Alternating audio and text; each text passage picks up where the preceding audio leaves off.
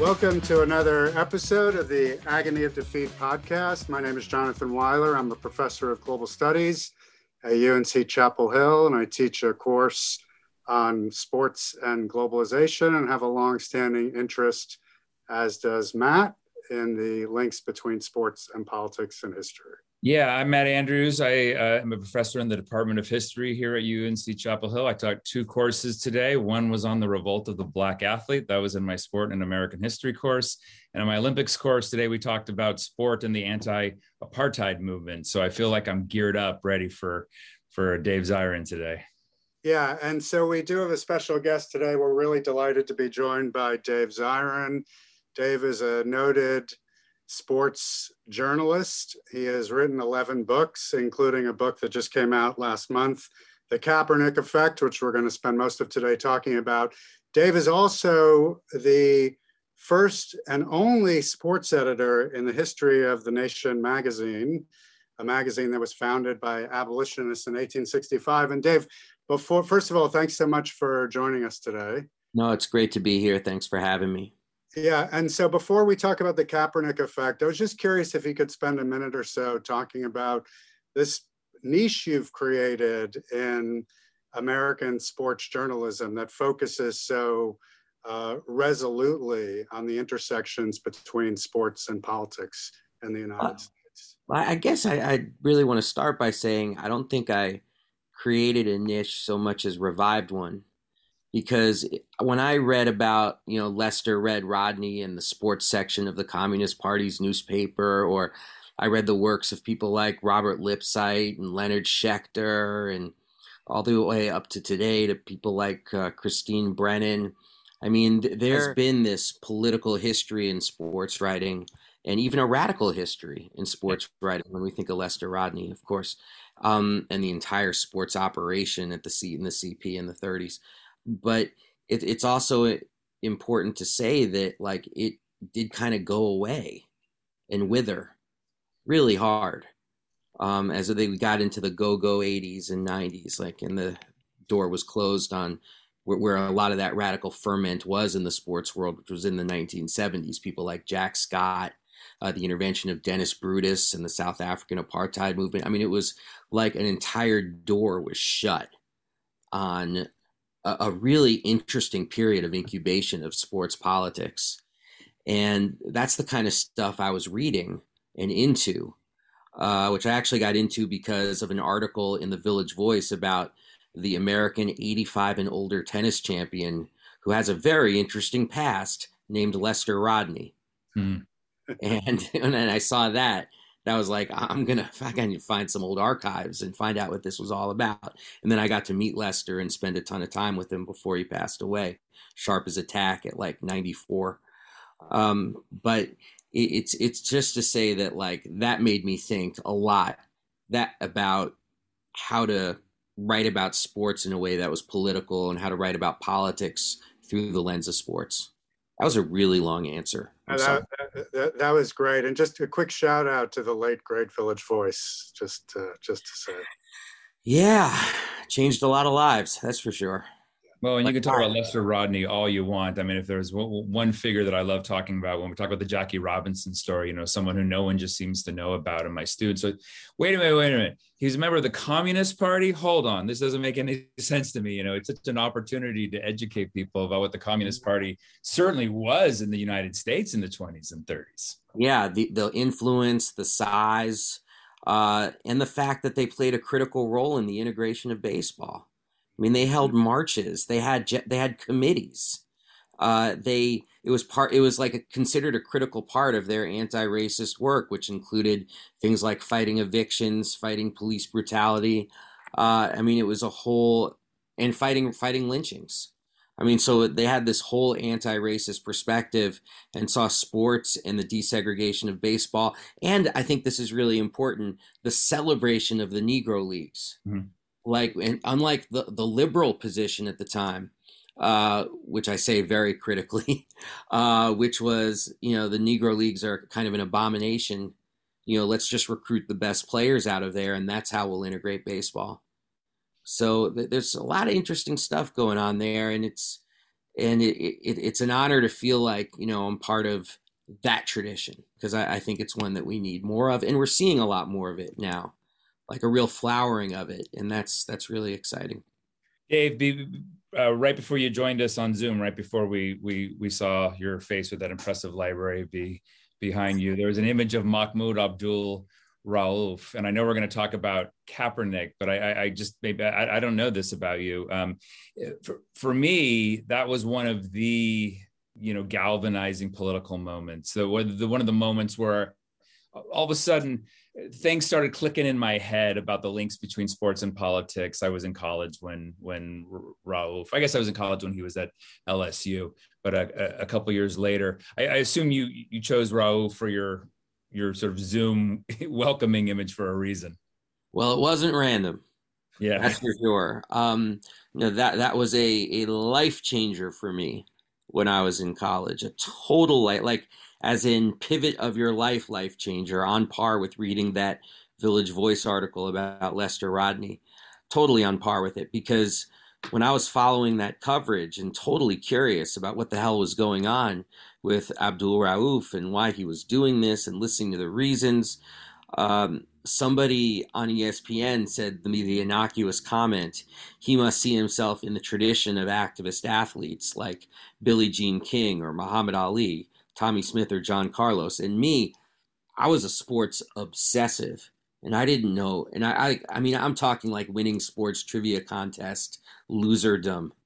And this, I didn't know anything about activist athletes. I'd never heard of it before. Like, what the hell is that? And so I went about a period of serious research, which included shadow taking a class on my campus on the black athlete since World War II, I think it was called. And I couldn't get into the class, but my roommate was in it. So I read all his books. I studied harder in that class than I did my own classes. And it was just part of a process of learning about this whole area of sports history that never would have happened for me whatsoever if it wasn't for Abdul Rauf. And I got to tell him that, and in an interview I did with him, and it was like one of the moments I'll never forget in my entire life. I don't think we said, so just for those who don't know his story, Mahmoud, Dave, you want to just sort of... Yeah, Mahmoud Abdul Rauf made the very political decision to not come out for the national anthem before games. When asked why he wasn't, it was very interesting. Like he stressed very political answers because he was reading a lot of Noam Chomsky and Arundhati Roy, and or I think the Roy came later, but he was really into Chomsky and U.S. foreign policy and reading about it. So when a reporter said to him, "Don't you realize that flag is a symbol of freedom and democracy throughout the world?" Rauf said, "Well, it may be a symbol of freedom and democracy to some, but it's a symbol of oppression and tyranny to others." And I was already like political and anti-war and all this stuff. So I was like, holy shit. It was a real holy shit kind of thing for him to say.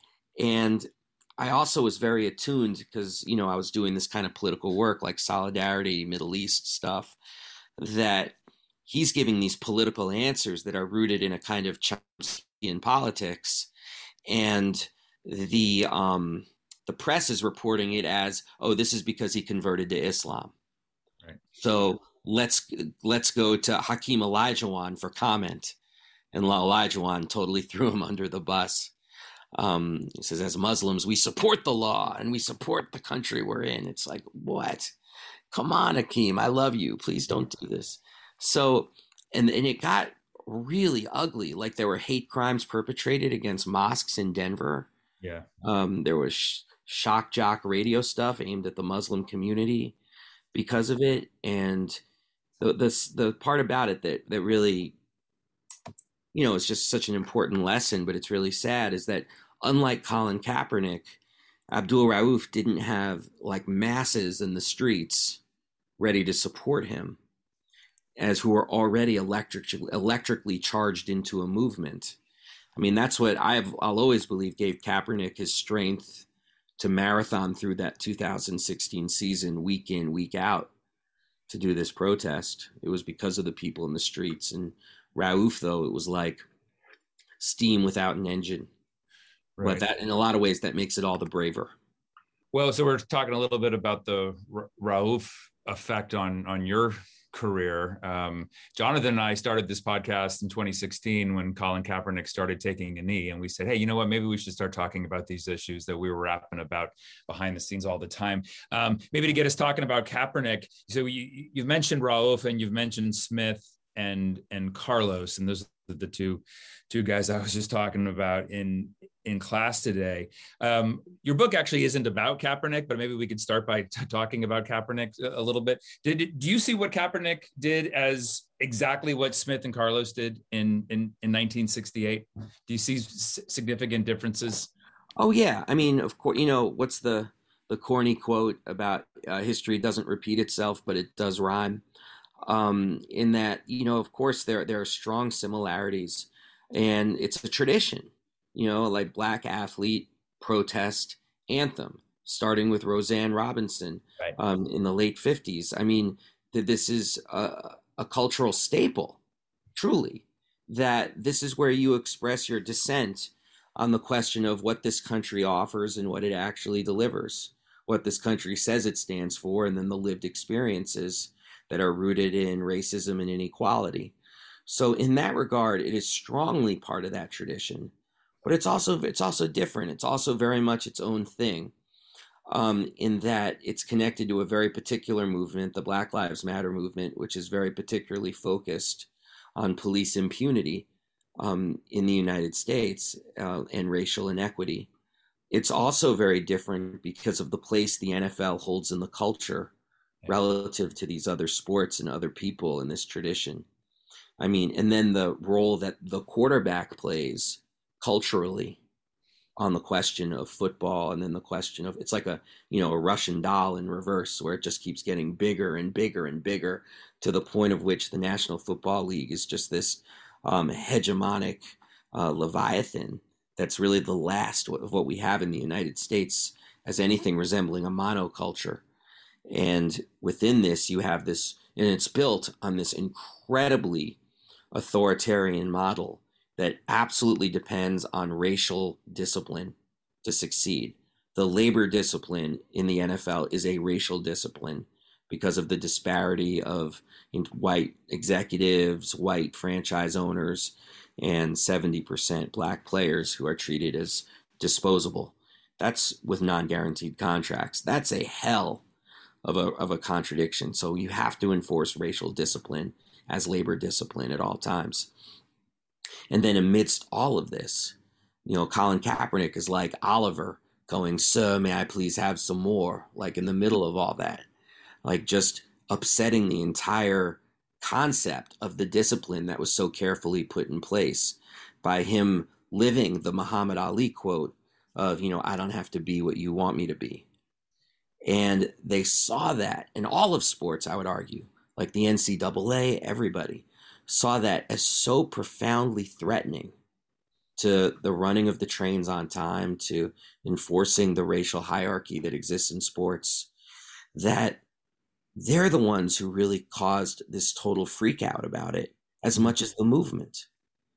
Because they lost their shit. They could have done this so much more politically, for lack of a better word, and remove the uproar profoundly.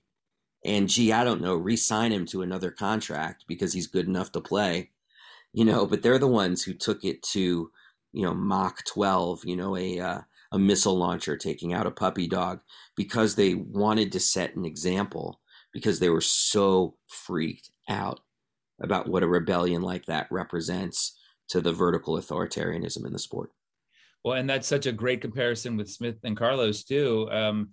Had Avery Brundage not lost his shit when Smith and Carlos did this, and had the USOC not caved to Avery Brundage and kicked them out of the Olympic Village, it's hard to imagine that story not being meaningful. And that's certainly one of the, if not the iconic images from the 1960s, but it's the reaction, it's the fearful reaction that just sort of fuels it, gives it that backburn.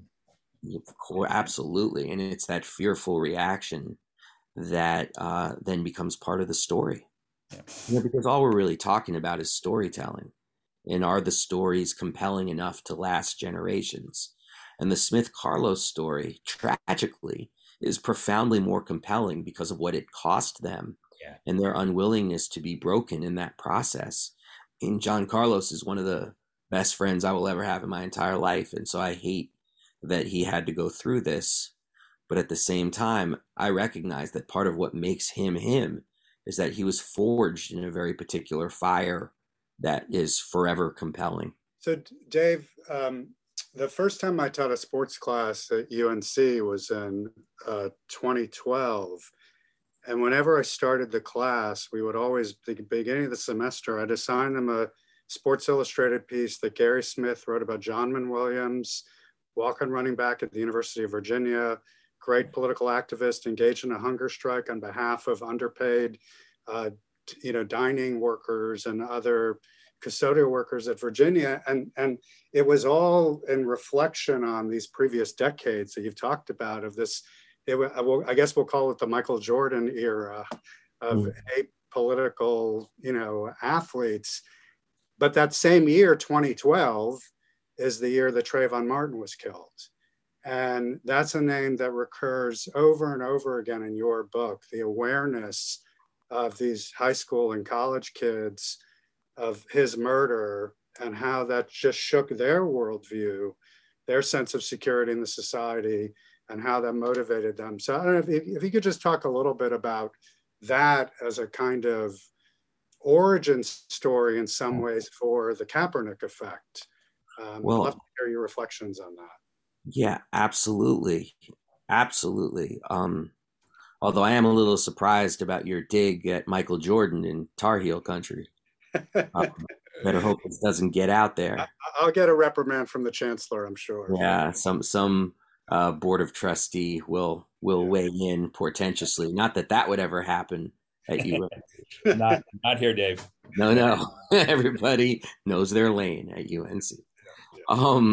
But wow, I mean, I learned so much from the people who I interviewed for doing this book. It's like, as I was writing it, it became very important to me, like in the writing, to center their voices and have it really be their story, not my, analysis of what it was they went through, but to have it be much more raw than that. Because I had so much respect for them and what they were willing to risk and why. And one of the things that really bound all of the different stories, there were actually several common threads, but the Trayvon Martin one was really stunning to me. Trayvon Martin, of course, who in 2012 was stalked and killed by Zimmerman. Oof, I mean, what a story. And then, of course, no justice afterwards. And these folks I was talking to, it just started to occur to me that they were 10, 11 years old when Trayvon Martin was killed. And that in and of itself was really something to me. It's like, because they all said that Trayvon Martin was kind of like this animating spirit for why they felt the need to act and why they felt like they had to do something. And it comes out of an experience they had that was, at a very young age, an extremely young age. And it reminded me so much of the civil rights stories you hear when you watch Eyes on the Prize or something, or you see a documentary and they talk about the effect that Emmett Till's lynching had on their lives. Young man from Illinois lynched and brutalized in Mississippi, because the similarity is not just the heinousness of the crime, but also that there was no justice at the end of the day. And what these folks basically said to me was that they were old enough to know what had happened with Trayvon Martin, but were still young enough to not understand why the world had to be that way. And had a real scarring effect on them. Dave, I want to make sure we get to the book, obviously. And Jonathan and I have done our parts and contributed to the coffers. I was really excited when I saw the title of this book, The Kaepernick Effect. When I teach my sport history classes, I like to say, I think the most important thing to try to figure out in sport history is the effect that athletes have on people's lives. I also think it's probably the hardest thing to figure it out. We all assume Joe Louis changed the way people thought about race, or we like to say that Jackie Robinson clearly made America a better and more just place. But we know, what's the proof? How do we actually figure that out as historians? But you're saying that there's an actual, measurable, visible effect from what Colin Kaepernick started doing in 2016. For those who haven't read it, could you summarize what the Kaepernick effect is? Absolutely. The Kaepernick effect is the chain reaction that took place in communities and sports teams around the country after Colin Kaepernick took that knee, which caused hundreds, if not thousands, actually, of young athletes throughout the country, boys, girls, all variety of sports, to take a knee during the anthem in protest of racial inequity and police brutality. And how that, like we were talking before about how the reaction becomes fuel for the story. But then the other part of the Kaepernick effect is what happens in those communities after that knee is taken. What happens to the person after it was taken? And I believe that these small acts in these different cities were absolutely transformative, and that you actually can't understand the summer of 2020, which after the police murder of George Floyd, you had the largest protests in the history of the United States that took place in all 50 states, something else that had never happened before in U.S. history. And to have that take place, I mean, many roads led us there, of course, but one of those roads runs straight through the playing fields of the United States. Well, and in fact, one of the iconic sort of gestures of the 2020 protests was protesters taking a knee, right? Yes. And direct respect to what Kaepernick started in 2016. I'll add a couple other things on that. Like, I went to several of the protests. I obviously watched a lot online. And a very common sign was a juxtaposition of Kaepernick taking his knee and Derek Chauvin with his knee on the neck of George Floyd. It didn't take a PhD in American Studies from Columbia to know that juxtaposition was something that was needed to be highlighted to the nth degree, and an obvious contrast between the quest for peaceful change and the violence of the state. So that's the Kaepernick effect too. And, you go to George Floyd Square in Minneapolis, which is filled with murals and tributes, poems. There's a huge mural of Colin Kaepernick sort of overlooking the square. I mean, and this is when people ask me sometimes, like, what do you think about how silent Colin Kaepernick has been over the last 4 years or so? Why isn't he this regular presence, this regular voice, especially as the country has been so roiled in these different questions? And there's a part of me that, of course, would like to see him flex the leadership he accrued from 2016. But there's also a part of me that thinks there is a power in the silence, in that it allows other people to really replicate what he did, but not for reasons that would be colored by, oh, you just agree with what Colin Kaepernick thinks about Cuba, or you agree with what Colin Kaepernick says about vaccines. Like, you're not carrying the baggage of this, heavy political figure. What you're doing is expressing the language that he introduced on the scene, that you as an athlete or as anybody could do when that anthem plays, and people will know exactly what you're talking about. So, Dave, in the book, one of the things I really appreciate about what you did in the book is it's in 3 parts, essentially. The first, it's really 40%, you highlight high school athletes, boys and girls, and the ways that they stood up in the face of incredible pressure, vituperation, and all of that. And then another chunk is about college athletes. And then the final part, the smallest part, which I also appreciate, was about the pros. And I think you said that you spoke to over 100 people for this book, and there's so many great stories in the book. There's one person I wanted to ask you a little bit more about was Sydney Stallworth, cheerleader at Howard University. And the Howard University cheerleaders, they decided to take a knee in protest, and they were basically, shooed off the field. And so they did it in the tunnel leading to the field instead. And when I was reading that part, I was so struck by, I'm going to pose a rhetorical question and then ask you the same question as a real question. My first reaction was, what are you people so afraid of? It's cheerleaders in a tunnel, and you are freaking out. But then to ask it as a real question, what are people so afraid of? And you chronicle throughout the book these institutions everywhere cowering in the face of these gestures by high school and college students. I mean, I think that they were the canary in the coal mine for what we're seeing with this so-called critical race theory debate that's happening right now. Yeah. And I think that that's, if we want to get down to the most granular level, the fear is that the knee represents having to reckon for the crimes that created this country. Do you really want to reckon with the violence that's been inflicted on a very specific community for the crime of having been enslaved, and because of the crime of trying to ensure and concretize white supremacy? I mean, it's such an affront to this established order. And the fear, I think the real fear they have, is what was reflected in the polls when Kaepernick took his knee. A lot of people said, oh, that knee, that's polarizing America. And first, that's not, because I tweeted this too. It's like, the knee is not polarizing America. It's racism and inequality is polarizing America, not the damn knee. But when you looked at the polls, it wasn't people who were polarized. It was white people who were polarized. Like, you have a very hefty, near universal support, Black and brown communities. And then you have a white community that's just split down the middle with a slight edge towards, no, we don't like it. Like, it was something like, it actually was it was like 55-45 or 60-40 against Kaepernick. But that's still a significant chunk of the white population that's really wrestling with this shit.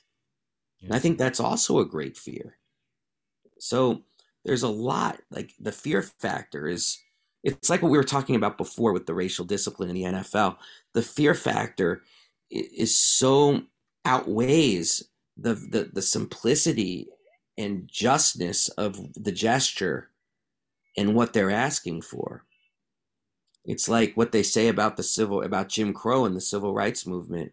It was never just about water fountains for the people who wanted to keep the water fountains separate. It's like they're pulling the string on a sweater. And I think that's what this represents to them so much, which caused this level of hysteria and panic. I mean, some of the stories that stick with me are like the stories where the administrators are negotiating the terms of their protest. Like, how about you just wear a Black Lives Matter t-shirt, but you don't take the knee? How about black sashes, but you don't take the knee? How about we start a committee, but don't take the knee? It's like I mean, I've never heard of anything like this. Linking arms. Yeah, linking arms, but don't take a knee. Yeah. It's just the fear of that gesture and the fear of what it represents to people was I think tells its own story. Or the next year, Jerry Jones linking arm, in the ultimate sort of co-option of the move, linking arms with the players, taking a knee, and now saying, and now here comes the national anthem, boys. Let's get on up. That was just a classic example of it, which some people actually fell for. I can remember, I think it was Michael Wilbon on ESPN saying Jerry Jones is a leader of men, and just thinking to myself, what in the world are you talking about? You've been bamboozled by this guy. Wow. There's a lot of bad sports commentary out there. Yeah. Well, like Jonathan, I really appreciated how much airtime you gave to the high school students. And I was wondering if you thought that maybe the high school students brought something to this moment that the college students couldn't, or that the pro athletes couldn't. Well, each one is definitely distinct. High school students face a very particular set of challenges. College students with the scholarships or being, cast out of your community as somewhere has its own challenges. And when you're a pro and getting a paycheck has its own challenges. But the the ratios in the book, I wanted them to be reflective because I did more interviews than are in the book. But it became a question of I want the book to represent to at least the best, not that I'm going to be perfect by any stretch, but at least to the best of my knowledge, the ratio of who actually was out there taking the knee. So it was definitely more high school kids did it than college kids. More college people did it than pros. All right. So a lot of women took the risk as well. There needs to be that kind of gender representation in the book. Cheerleaders were a part of this. I can't be like, cheerleaders and leave them out or whatever for any sort of sexist meanderings in my own head. So, so it's like, no, the cheerleaders have to be repped in this. And similarly, it's like I wanted some white voices, so of white people who took a knee, so there could be like just that perspective of where that comes from and their thinking about what it means to be an anti-racist white person. But I didn't want there to be too many of those voices because that's not what the book is about. So the idea of trying to make it like that was actually a bigger concern than like, oh, I can't leave this out. Oh, I really liked interviewing that person. I want to like that. That was a secondary consideration before the sort of architecture of it. Speaking of white voices, I really appreciated the story you told of Josh Meyer, who was the coach of St. Michael's men's basketball in Vermont, Division III school. And he just had, I was so really moved by his self-reflection, his belief that part of his job is to support his athletes, many of whom are Black, of course, as whole people. And I just couldn't help but note that we hear these empty phrases from coaches all the time. I want to develop the whole, I want to make men. I want to develop the whole person. And comparing Josh Meyer to Urban Meyer, I just couldn't help but think of that because Josh Meyer articulated so beautifully what it means to actually help young people become their full selves and the truth of that versus the fraud that the other Meyer is. Anyway, just you mentioned that. I just couldn't help but think about that when I was reading that great story you told about him. Thanks. I can't help thinking of the photos that recently came up of Urban Meyer, not those photos, but the photos of him bringing Larry Elder in to speak to the Ohio State team. And it's just the audacity and the grotesqueness of somebody who's made tens of millions of dollars off of the unpaid labor of Black football players, bringing in Larry Elder to tell them that racism doesn't exist. It's like, fuck you. I'm so punchable. And Josh Meyer is... Not that we endorse violence on the show. No. That's just a figure of speech. And Josh Meyer is his negation in a lot of respects. And I wish Josh was still coaching right now. He's doing some kind of amazing work somewhere. But it says something that the coaching fraternity, whatever you want to call it, the coaching world, really tries to make people like Josh Meyer feel as uncomfortable as possible. But I go to always on this question, I defer to, and I say this in a lot of interviews, to Joe Ehrmann, who former Baltimore Colt, who does all this coaching for life stuff. And he's brilliant and empathetic. And he always says there are two kinds of coaches, the transactional and the transformational. The transactional are in it for what the kids can give them. The transformational are you're in it to try to really educate the people who you're being entrusted with. So, we know who Urban Meyer is and we know who Josh Meyer is. Yeah. Well, in a different vein, one of the coaches that I was struck with in these stories was in your college section. It was, I guess it's Mike Riley when he was at Nebraska, who, when one of his players, I forgive me, I can't remember the player's name, came up to him and said, "I'm thinking about taking a knee." And I was just sort of aghast at Riley just saying, "Yeah, that sounds good. I support that." And then, moving on. And like, aren't you going to talk to this kid about what maybe is coming his way? Just sort of let him know what the ramifications might be. Yeah, that's almost like Mike Riley's like the one example of this, but like the liberal abstentionism.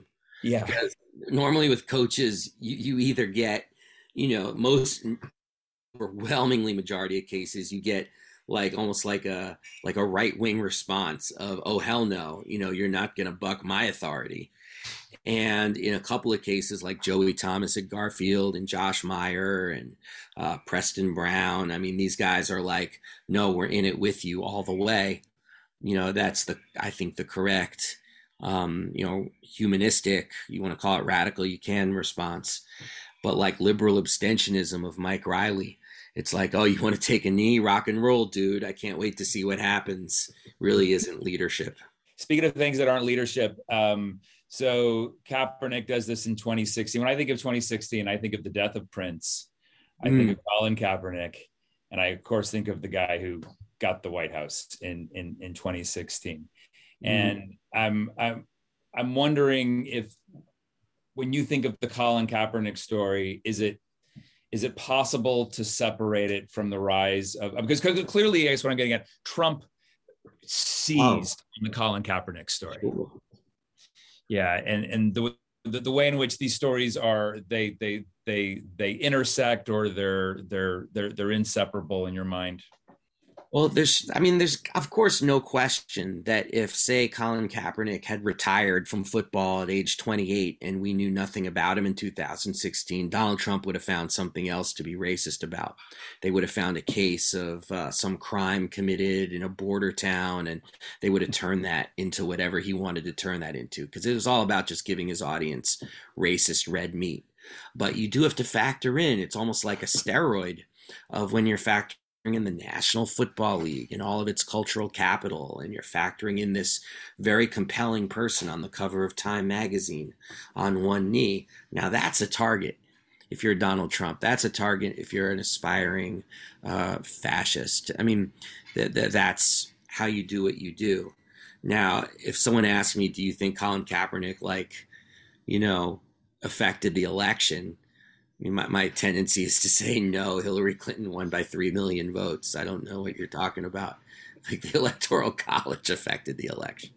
So, but I totally agree with you on everything you said. I mean, in a lot of ways, Prince feels almost like I don't associate it with a year so much as like I associate it with this sense of prolonged loss, where I can't really even trace it back to a date, but it's just like you feel like the presence of his non-creative self being there. Of course, I went to college in Minneapolis, so I can get very sloppy about Prince if you let me. All right. Dave, just one more question from me.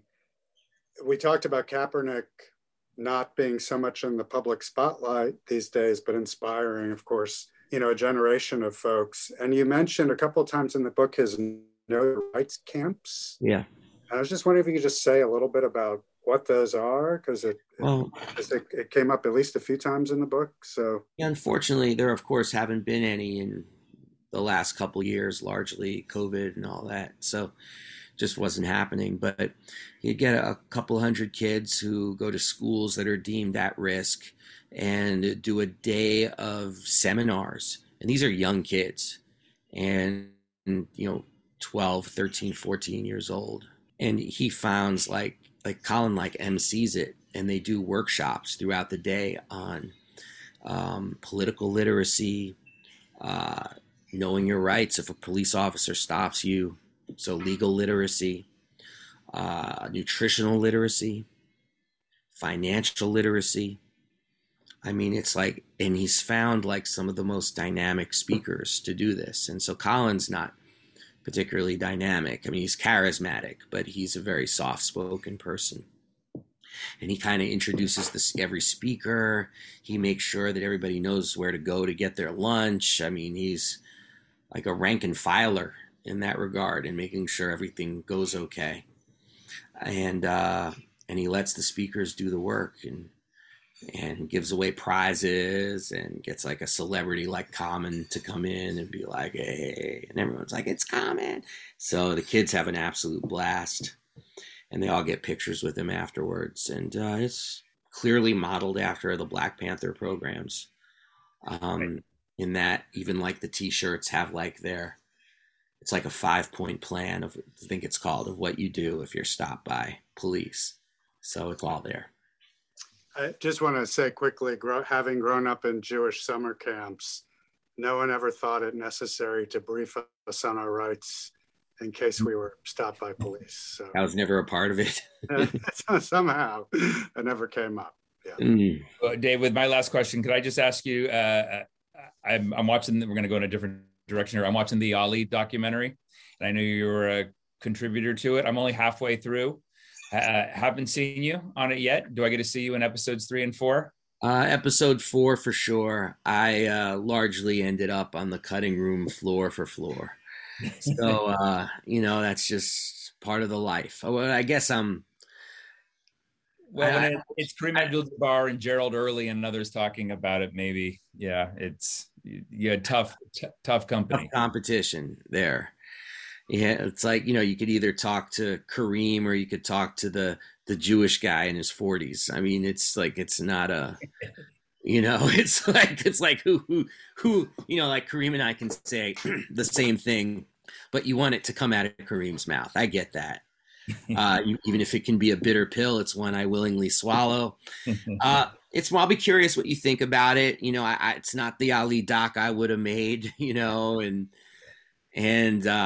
one of the reasons why I was a little winced more about the cutting room floor stuff was less about me and more about I was talking some shit that I had wished had ended up in there. You know what I'm saying? Particularly about the importance of the Nation of Islam in northern cities. And, that's, I don't know. I'm not want to say anything because you're watching. All right, fair. I really enjoyed working with the folks there. They were awesome. And, maybe next time. I know how the story ends, but I was really struck by Kareem, speaking of it on episode 2, where he compared Ali to Jackie Robinson and said both of these guys just had a way about them where they decided they were going to just take it for the rest of Black Americans. I know what's coming my way. I'm just going to take it. I'm going to be that guy. I'm going to put the bullseye on my back. I don't really get the sense that Kaepernick, or I'm not even sure what I'm saying here, but would you put Kaepernick in that same category? I mean, he certainly took a lot of arrows, that's for sure. In 2016 in particular. And sacrificed an NFL career. Yeah, sacrificed the career. Is seen as a genuine, martyr in that regard, in that he's seen as someone who actively sacrificed something, and in the process exposed the National Football League in a way that it hadn't been exposed. I mean, I've said that the banning of Kaepernick is going to be regarded seriously, it's the color line in Major League Baseball, this kind of gentleman's agreement that created a stain on the league that just will never, ever, ever be cleaned. And it's so there's that, definitely. And then there's the strategy of silence, something obviously that neither Jackie Robinson with his column in the New York Post and regular, marching and building of the civil rights movement, or Muhammad Ali with his loquaciousness that could not be resisted, they did not choose silence. So in that regard, Kaepernick is doing something different. I choose not to judge whether it was better or worse, smart or not smart, because my God, I'm not in his shoes. And, John Carlos once said to me that, he said, if you think about it, when I raised my fist, it was just for a minute and a half. That's how long my protest was. And I've been carrying it for 50 years. Yeah. Colin Kaepernick basically protested for 4 months. Who knows how that's going to affect somebody. Yeah. I think that's what I was getting at. We've already seen the NFL start to co-opt Kaepernick a little bit. Yeah. Just like the way the United States Olympic Committee brought Smith and Carlos into their Hall of Fame a couple of years ago. I'm sure the NFL is going to do something similar probably toward the end of our lifetimes. Maybe Daniels, don't hold your breath. Yeah, I mean, I don't think so. Yeah. They can only do so much. Yeah. Dave, thank you so much for joining us. I know you're a super busy dude, but you're a real inspiration to Jonathan and I. So it was just such a treat speaking to you. Thanks. It means a lot to hear. So I'm an inspiration to Jonathan and you, but Daniel thinks I'm an asshole. That's what I'm hearing from you. No, I just said that to crack Daniel up. If you're wondering whether he's paying attention, he's definitely. Yeah, that's exactly what I was doing. I was like, can I get a reaction from this guy? But it was great to talk to you guys. Anytime, absolutely. Appreciate it. Yeah. We'll let you go, and then we'll wrap this up. Yeah, thanks so much, Dave. Jonathan, that was fun. That was super fun. Jonathan, you're so much better at taking us out than I am. Can I ask you to do it? Sure. Yeah. So this was another episode of the Agony of Defeat podcast. You can find us anywhere you find your podcasts, even iHeartRadio podcasts I've seen recently on iTunes and SoundCloud and Spotify and so forth and so on. Thanks as always to Daniel Myrick, our great producer. And until next time.